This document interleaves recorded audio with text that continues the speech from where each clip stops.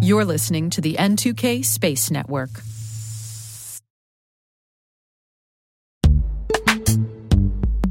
This episode is brought to you by Palo Alto Networks, the leader in cybersecurity. As AI-driven attacks increase, organizations can't afford to have network security that's stuck in the past. Discover how Palo Alto Networks can help you predict what's coming and proactively secure against it with a zero-trust, AI-powered network security platform built to secure whatever, whenever, wherever. To learn more, visit paloaltonetworks.com/network security platform.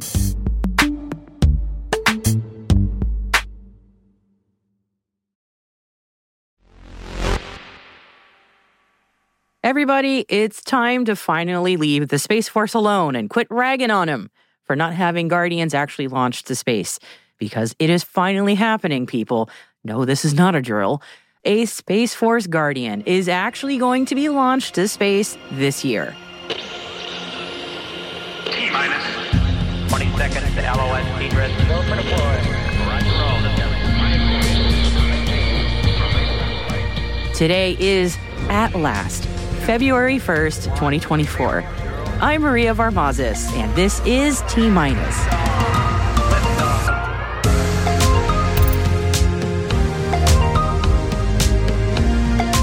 The first active Guardian is heading to space. Rocket Lab looks to raise more cash. NOAA's OSC is working with SpaceX on collision avoidance software. And our guest today is Valerie Vasquez, Director of Global Public Policy and Regulatory Strategy at True Anomaly.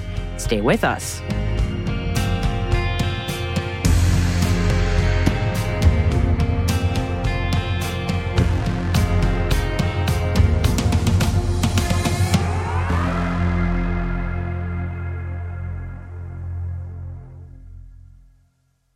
And let's take a look at our intel briefing for this Thursday. And yes, we've got news of our first Space Force Guardian going to space this August as part of the NASA SpaceX Crew 9 mission to the ISS. Space Force Colonel Tyler Nick Hague is his name, and he will be the pilot for the ride on the SpaceX Crew Dragon and the flight engineer once aboard the ISS. This will be Hague's third launch to space, but his first time as a Space Force Guardian. And yes, he's technically not the first Guardian to be in space. That was Colonel Mike Hopkins in 2020. Remember, the Space Force is still new as of 2019, so Colonel Hopkins was in the Air Force at the time of his space flight and then later became a Guardian. Similar situation for Colonel Hague with his two previous space flights, but this will be his first launch as a Guardian. So, congratulations to the Space Force for finally being able to put that joke about not having launched an actual Guardian to space to rest. Rocket Lab is looking to raise $275 million by offering financial securities known as convertible senior notes. This can provide the company with additional capital for various purposes, such as funding new projects, expanding operations, or paying down existing debt. The choice of convertible notes allows investors the option to convert their debt holdings into equity, providing them with potential ownership in the company in the future. So what's this mean for Rocket Lab then? Here's the summary version. They're buying down debt to increase their cash flow, and they're doing this now because they believe they're going to grow over the next 5 years. And given that they just had their first successful 2024 launch already, there are definitely positive signs there for Rocket Lab. NOAA's Office of Space Commerce and Space have entered into a No Exchange of Funds Cooperative Research and Development Agreement, known as a CRADA, for research and development activities related to automated collision avoidance and satellite conjunction assessment screenings. Under the terms of this CRADA, OSC will perform an astrodynamics evaluation of SpaceX software. As the federal agency responsible for providing civil space situational awareness, OSC is standing up a modern SSA system, the Traffic Coordination System for Space known as TRACS, and engaging satellite owners and operators on best practices, standards, and processes for long-term space safety and sustainability. This CRADA's research efforts will assist OSC in developing capabilities to deconflict and manage the increasingly crowded orbital environment. Yeah, space is expensive, and it's about to get a lot more costly for launch customers in the U.S. As of this summer, customers that use Space Force's ranges will be charged more in user fees. The move is thanks to the fiscal year 2024 National Defense Authorization Act, signed into law late last year, which allows the branch to collect additional fees from range users. The language limits the indirect fees that Space Force can collect to 30% of what a company is contracted to pay in direct costs, with a cap of $5 million a year. The funding will help the service improve its range facilities and operate them more like commercial spaceports. This will offset the Space Force's financial year 24 request for $1.3 billion over the next 5 years for infrastructure projects aimed at increasing the number of launches that it can support. The Space Development Agency has awarded Momentus a contract modification valued at nearly $1.2 million to continue development of the Vigoride orbital service vehicle for Department of Defense mission requirements. This Small Business Innovation Research Award, or SBIR award, with a total value of around $1.9 million, will allow Momentus to tailor the capabilities of its Vigoride orbital service vehicle to support a wide range of DoD payloads and mission requirements, setting the stage for a rapid transition to an in-space flight demonstration. The United Nations Committee on the Peaceful Uses of Outer Space, also known as COPUOS, have been meeting in Vienna this week, as you might have heard. The committee has released a non-paper titled Pact for the Future, focusing on enhancing global governance, especially in the context of outer space. It's a long non-paper, but key points include fostering peaceful and sustainable uses of space, addressing the challenge of increasing space debris, and promoting international cooperation for space traffic management and space resource activities. The non-paper document emphasizes the urgency of developing frameworks for these activities, including the coordination of missions and data exchange related to moon and celestial body exploration. It also underscores broadening space cooperation for inclusive, pragmatic decision-making regarding space sustainability and leveraging space technologies to support life on Earth. The proposals aim to foster a sustainable, peaceful, and cooperative approach to space exploration and use. And we've included the full non-paper in our show notes. Also out of the summit, the United Nations for Outer Space Affairs and ExoLaunch have signed an agreement to provide free launch opportunities for CubeSat satellites, also known as CubeSats, to offer more countries access to space. This collaboration is part of the Access to Space for All initiative, which aims to foster capacity building in space science and technology by providing hands-on and educational opportunities. UNUSA says Access to Space for All allows participants to gain invaluable knowledge and experience while supporting space activities in developing countries. Ooh, it's a spaceplane story next, and Polaris Space Planes has completed the first rocket-powered roll test of its Mira demonstrator.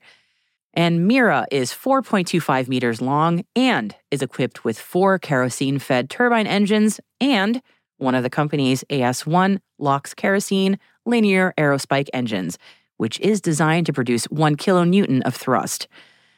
The test was conducted at Limwerder Airfield near Bremen in Germany. And during the roll test, the aerospike engine was fired for just 3 seconds at 60% thrust. The vehicle's safety system then automatically vented the remaining oxygen, enabling ground crews to safely approach it following the conclusion of the test. The company says it is working towards a maiden rocket-powered Mira flight this month. And Japan's iSpace has signed 2 memorandums of understanding related to payload services and strategic cooperation with Thailand's MuSpace, a satellite provider and satellite communications service provider. The collaboration marks the first step towards future lunar missions between the two companies. And as part of the agreement, iSpace and MuSpace will conduct joint market development in Japan and Thailand to accelerate the number of lunar orbiting satellite missions, including small satellite payloads and lunar lander payloads with mass of up to 100 kilograms. And today is the last day of conference activities at Space Week in Florida. Izzy House is the content and media director for Spacecom, and she brings us a roundup from the last 2 days of the event. This is Izzy House with an update on the past 2 days at Spacecom. Yesterday's highlights included keynotes from industry leaders like Tori Bruno from ULA, NASA's Casey Swells, and Shelley Brunswick. Mark Bell from Terran Orbital and Major General Purdy played a video game to provide a unique way to deliver their message.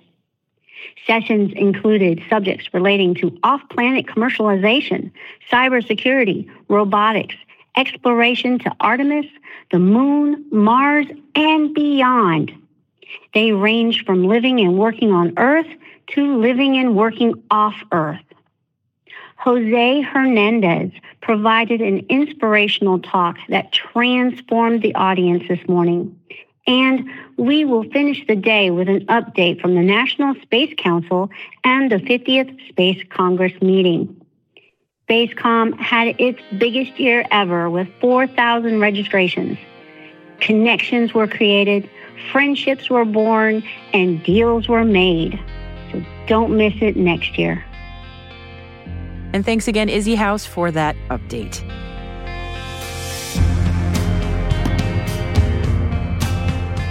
And that concludes our briefing for today, everybody. Stay with us to hear from Valerie Vasquez from True Anomaly. You'll find links to further reading on all the stories that we've mentioned in our show notes. And there are 3 additional stories for you in there today. One's on the new struggle over space between the United States, Russia, and China. Another's on the busiest January of the space age. Can you believe it? And a final announcement of Black Star Orbital's new Arizona spacecraft factory. You'll find all these stories and more at space.n2k.com and just click on this episode title. Hey, T-Minus crew. If your business is looking to grow your voice in the industry, expand the reach of your thought leadership, or recruit talent, T-Minus can help. We'd love to hear from you. So just send us an email at space@n2k.com or send us a note through our website so we can connect about building a program to meet your goals.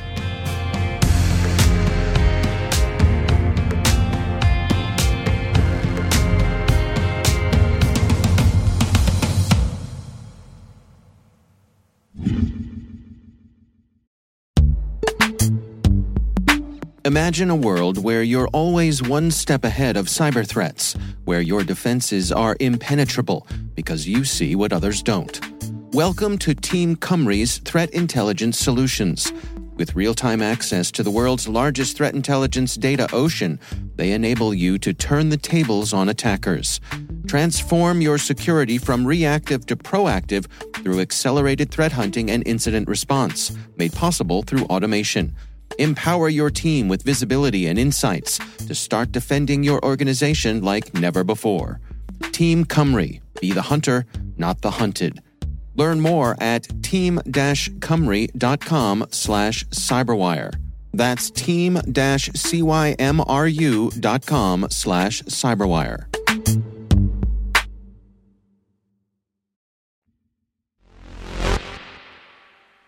My guest today is Valerie Vasquez, Director of Global Public Policy and Regulatory Strategy at True Anomaly. Val started by telling us about how she ended up in this role. Yeah, so I've been working in the security environment for the government for the past 20 years. I started out as an Air Force officer in logistics readiness. I transitioned to the reserve, and I was lucky enough to use my degree, which commonly doesn't happen in foreign affairs, and transition over as a working regional security and foreign affairs issues for the Secretary of the Air Force International Affairs as a reservist.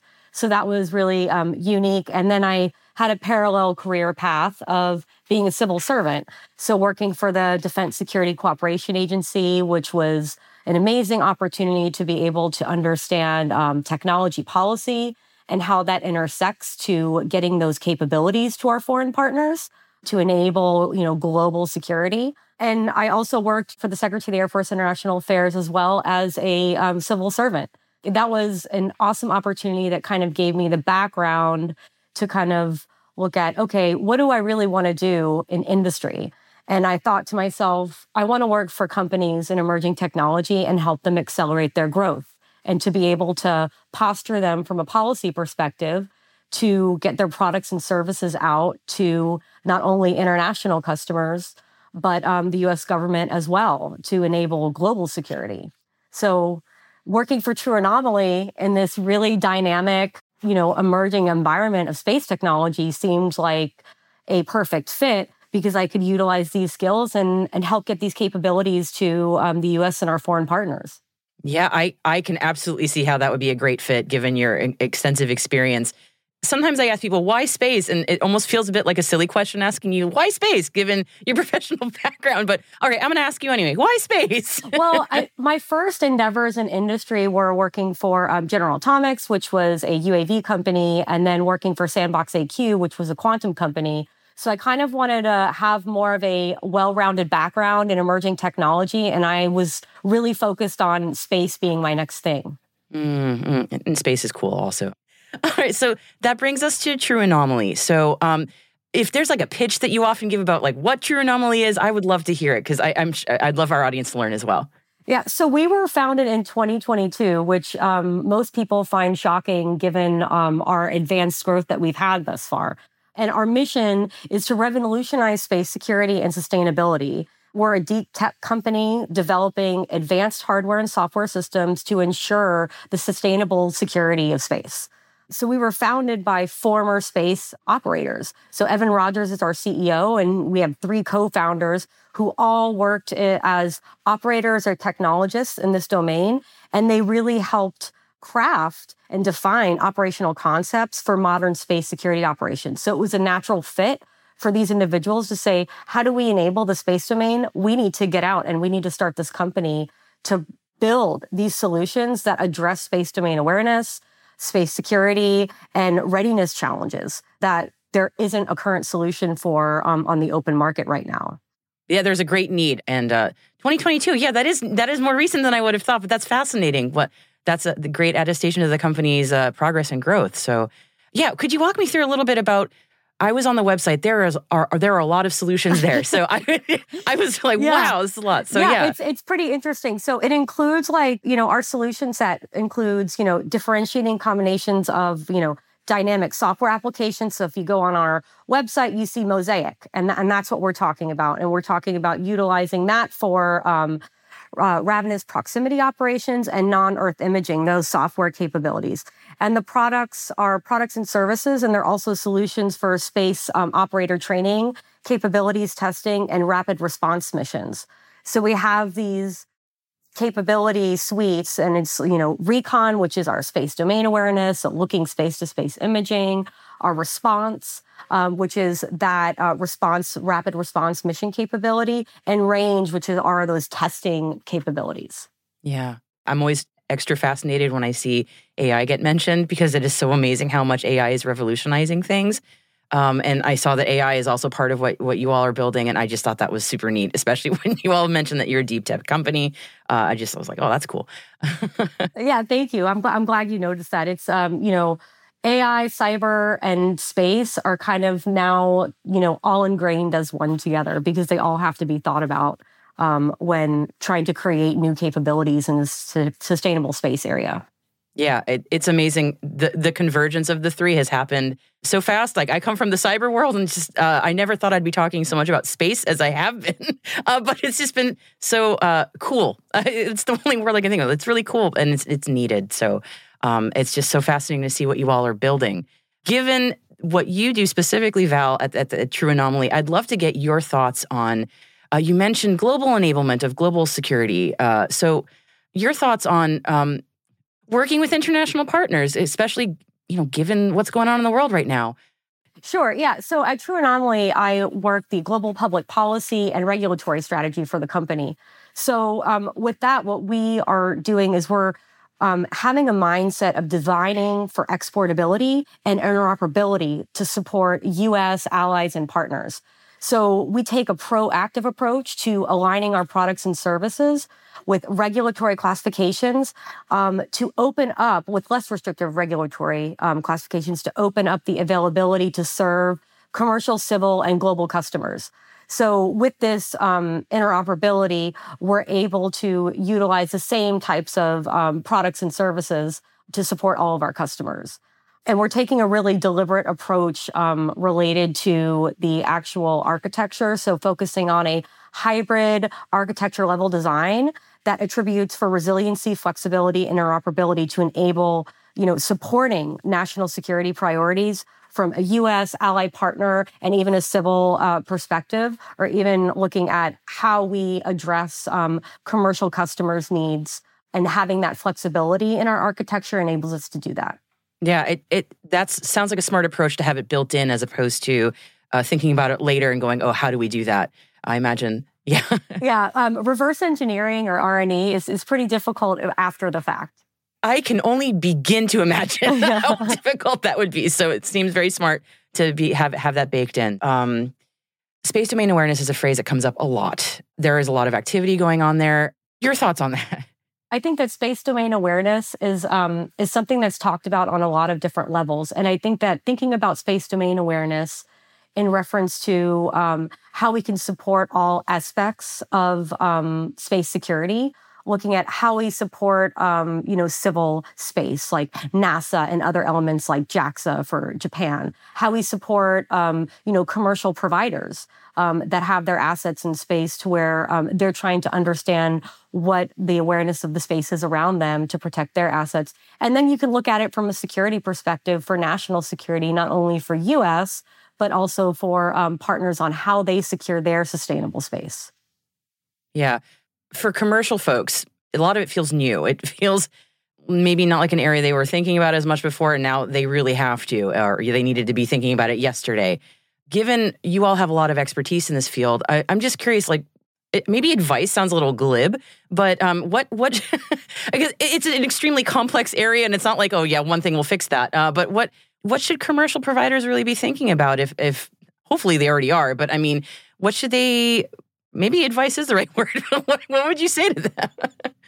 Well, I think that understanding how non-Earth imaging can really impact, what the security of their assets are, is something that they should really think about and look into companies like True Anomaly that can, potentially provide these types of awareness needs to secure their assets and to make sure that they're looking forward at what the business opportunities are for them in the future and to make sure that their assets are secure to enable them. Yeah, absolutely. Especially as things get more and more crowded and busy in all the different orbits. This is just such a pressing need. Val, thank you so much for walking me through sort of the high-level overview of True Anomaly. I did want to congratulate you all on a really fantastic Series B. That came in December, right? Yeah, we're so excited about it. We're able to utilize that $100 million in funding that we were able to secure from Series B to accelerate our growth and to continue to get great people, develop workforce, and move forward to work on our objectives and priorities for the U.S. government and our allies and partners. I would love for the audience to kind of keep a tap on True Anomaly. We're launching our first 2 satellites in March on Transporter 10, so we're really excited about that. And we're excited about, more contracts to follow from our SBIR that we were awarded from U.S. Space Force. So we're excited about the future, what we can do for Space Force, and how we can partner with commercial providers and our international partners to enable space security.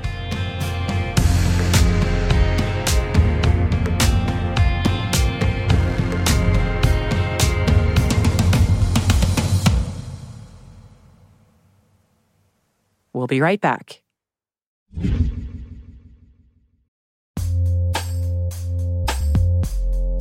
With over 8,000 threat hunters analyzing over 65 trillion signals daily, Microsoft works tirelessly with the federal government to keep our nation's data secure. This 30-plus year partnership is driving mission innovation that is secure by design. Whether optimizing your existing defenses or tackling advanced threats with AI, Microsoft gives you the intelligence and the automation you need to defend at mission scale. Let's work together to stay ahead of emerging threats and secure your mission anywhere. Learn more at aka.ms/fedcyber. That's aka.ms/fedcyber.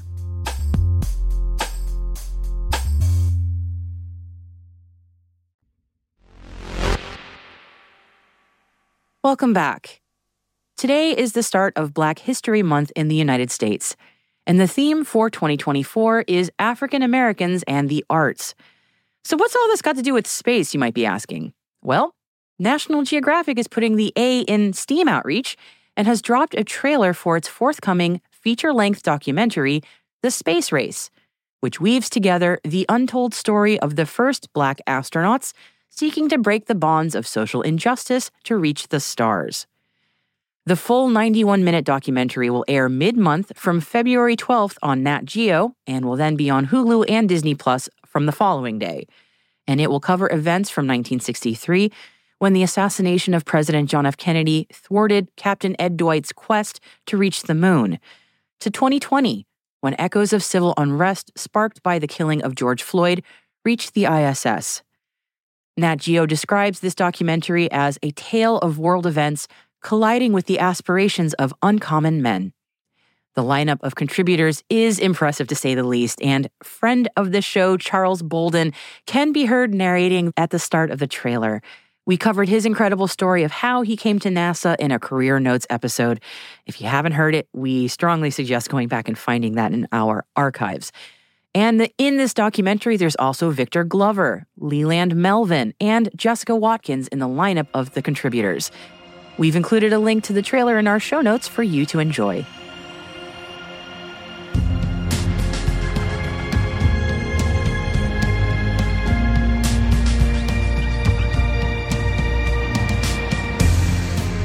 That's it for T-Minus for February the 1st, 2024. For additional resources from today's report, check out our show notes at space.n2k.com. We're privileged that N2K and podcasts like T-Minus are part of the daily routine of many of the most influential leaders and operators in the public and private sector, from the Fortune 500 to many of the world's preeminent intelligence and law enforcement agencies. This episode was produced by Alice Carruth, mixing by Elliot Peltzman and Trey Hester, with original music and sound design by Elliot Peltzman. Our executive producer is Jen Iben. Our VP is Brandon Karpf. And I'm Maria Varmazis. Thanks for listening. We'll see you tomorrow.